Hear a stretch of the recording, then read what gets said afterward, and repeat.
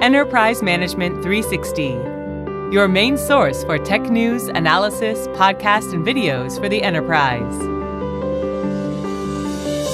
Hello and welcome to this EM360 podcast with our Ask the Expert series, a weekly conversation with people who are impacting the enterprise tech landscape.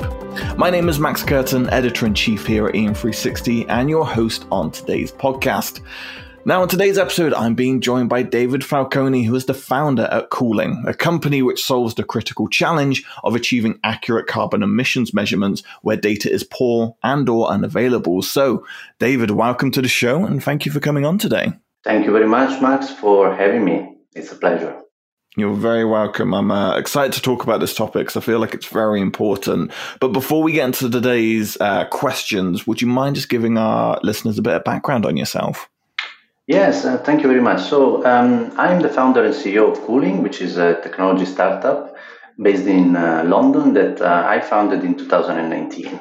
Excellent stuff. So David is here to explore achieving accurate carbon emissions measurements with big data. And I wanted to start off the episode here, David, by getting an introduction from you to kind of understand how big data can be used to achieve accurate carbon emissions measurements. Yes, of course. Thank you, Max. So, large enterprises are probably the vast majority of your leaders and listeners have huge amounts of data that have been building through the years using a variety of systems. A lot of this data is currently used for certain purposes within the enterprise, doing financial reports or, operations driven reports or processing.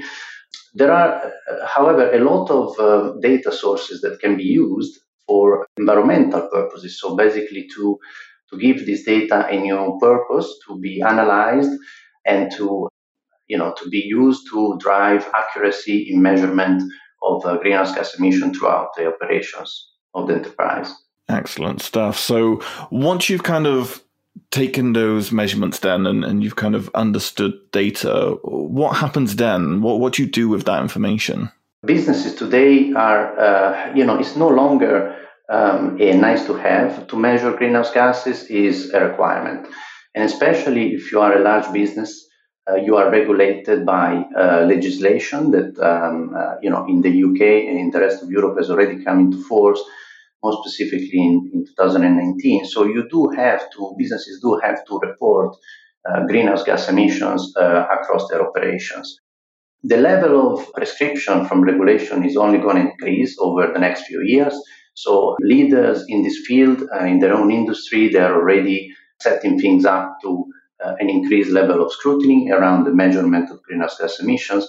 And the rest of the industry is starting to investigate how to best be able to achieve that. But other than being compliant to the law and to the regulations that are coming up, and to me it looks like we are in a similar situation than in post-financial crisis in 2008, when a lot of regulations to fix the problem of financial services came about, and we are in a similar situation today. There is a realization across the world that there is a problem with climate change, and regulators finally are getting onto the job. But other than that, there are actually several other implications. So before we even get to regulation, we need to look at climate leaders. So there are the largest and most progressive companies in their own field. They are already measuring emissions across the three main categories that are widely recognized as Scope 1, Scope 2, and Scope 3. And interestingly, Scope 3 includes what is called the supply chain emissions. Supply chain is basically all the emissions that are coming from the products that you buy in order to put together the products that you then sell. And so the only way for a carbon emission measurement leader, let's put it this way, a green company, to measure supply chain emissions is to ask their suppliers what are the emissions of their product.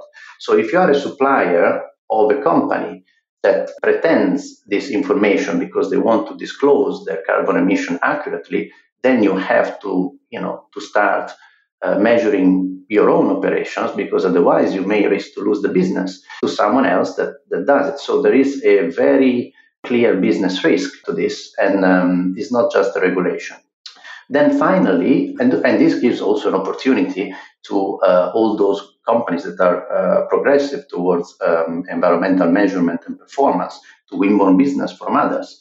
So it's actually a business opportunity rather than a cost, like sometimes it gets perceived.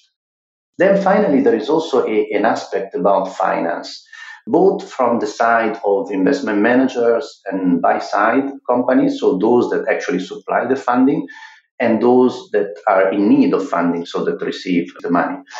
Now, from both sides, there is an interest to be funding. So, for example, buy-side firms, so investment managers, are interested in funding companies that have a high environmental performance, because their investors are demanding this, because it's good for their reputation, because they want to do good. So there are specific criteria that can be incorporated into the finance and in the supply of funding, and that are generally referred to as green financing, green bonds. You may have heard of that. And so there needs to be a way to be measuring accurately what are the emissions of a recipient company or project that receives this funding. And on the other end is an interest of the company to actually show that is doing everything it can possibly do to measure and mitigate greenhouse gas emissions, so that it can maximize the chances to receive funding.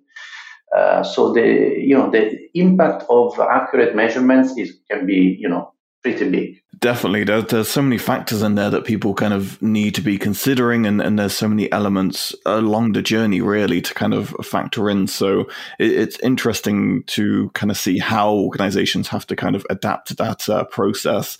And it's interesting, the stuff that you bring up there, because obviously it raises the question of, what are the challenges of achieving those accurate measurements? And more importantly, I'd say, how does cooling get around that? Yes. Thank you, Max. Indeed, there are challenges, and of course, if that was so easy, companies would have already done it a long time ago, and it would not require prescriptive regulations to get everybody on board. And one of the main challenges that we at Cooling, we are a data and technology focused company, wanted to tackle first, is one that actually impacts a lot what is referred to as Scope 3, which is that includes mobility. The mobility is a great example because it's one of the largest sources of emissions, and in almost every country in the world, it accounts for about 25, 27% of the total greenhouse gas emissions.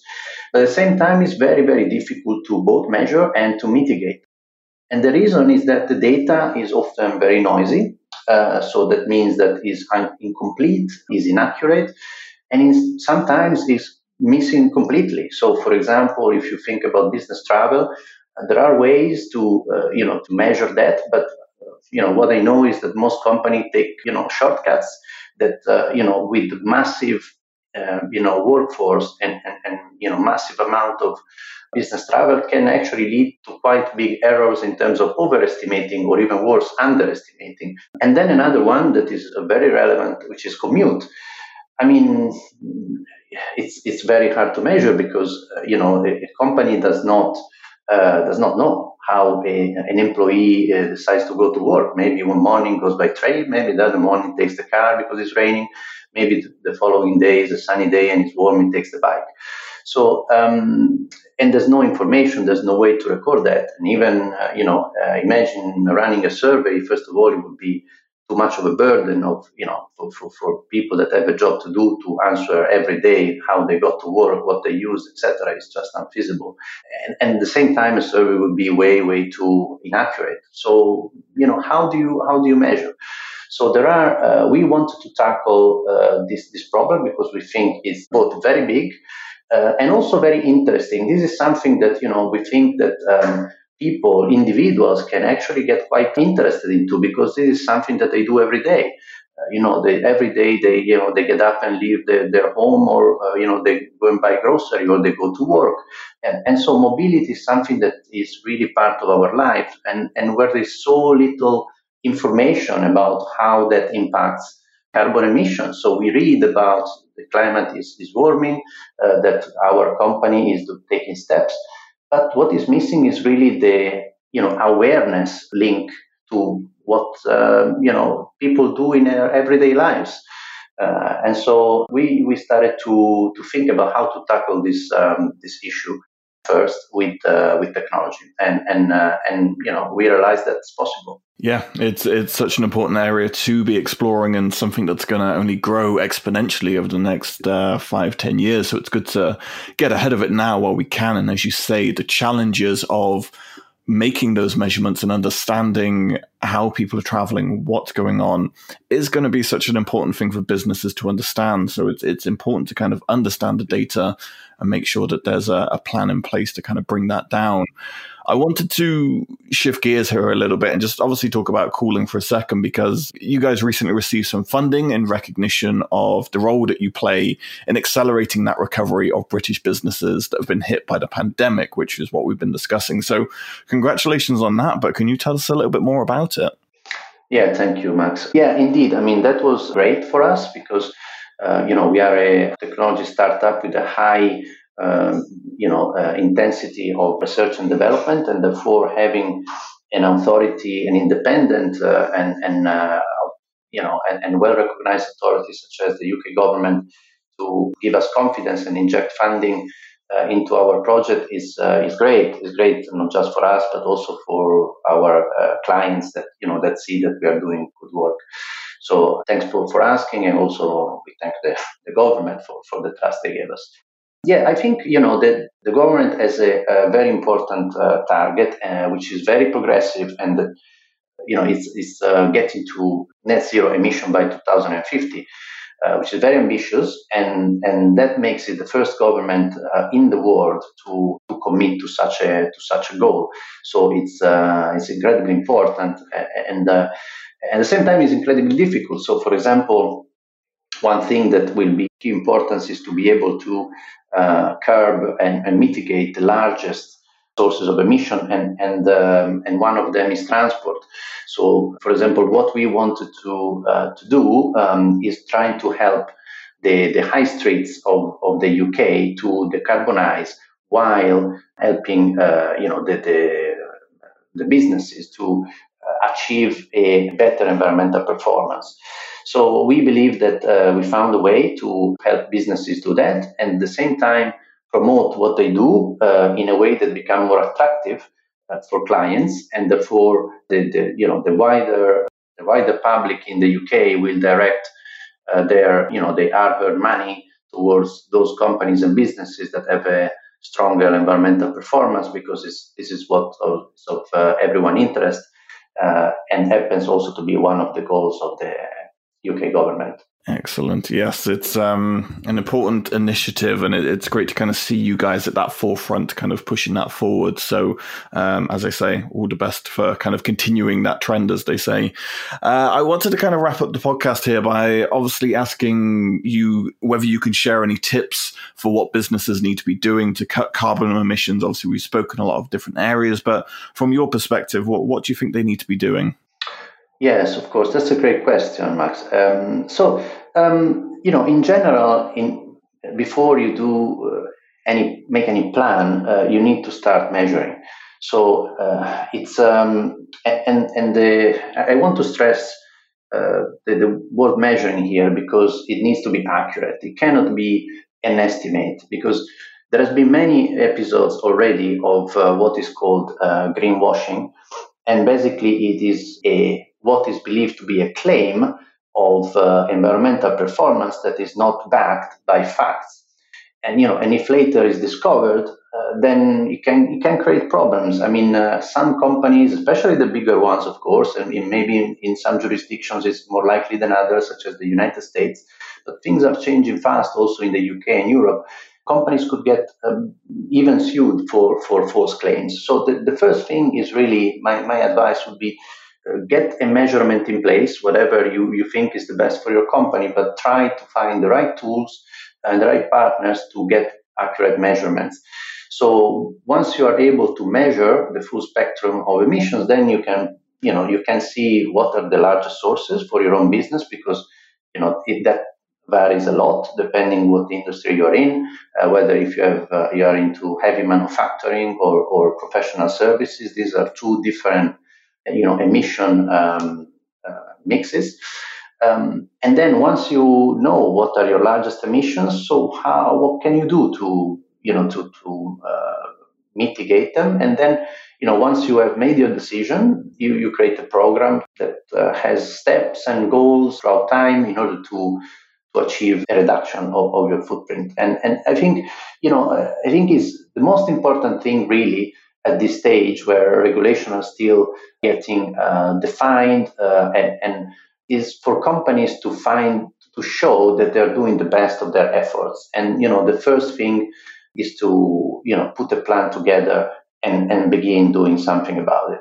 Yeah, I think that's very key, and it's some great advice there, David. It's coming down to the plan is always the most important thing you can do in business. So have one in place, stick to it, and keep evolving it. I think you're spot on. So David, all I could say is thanks for coming on today's episode and walking us through all of this. It's been great to kind of learn about this measurement of carbon emissions and the role you guys are playing. Thank you very much, Max, for inviting me. It's been an absolute pleasure. Excellent. Thank you, David. And thank you to everyone who took the time to listen to this episode. We do hope you took a lot away, but if you're looking for more information, then please head on over to cooling.io. That's cooling with a K. They've got some fantastic resources and information to help inform you a little bit better. We'll be back next week, obviously, with another episode in our Ask the Expert series. Until then, please join the conversation at EM360 on Twitter and LinkedIn. We hope you have a fantastic week. And of course, for more great daily content, head on over to EM360tech.com.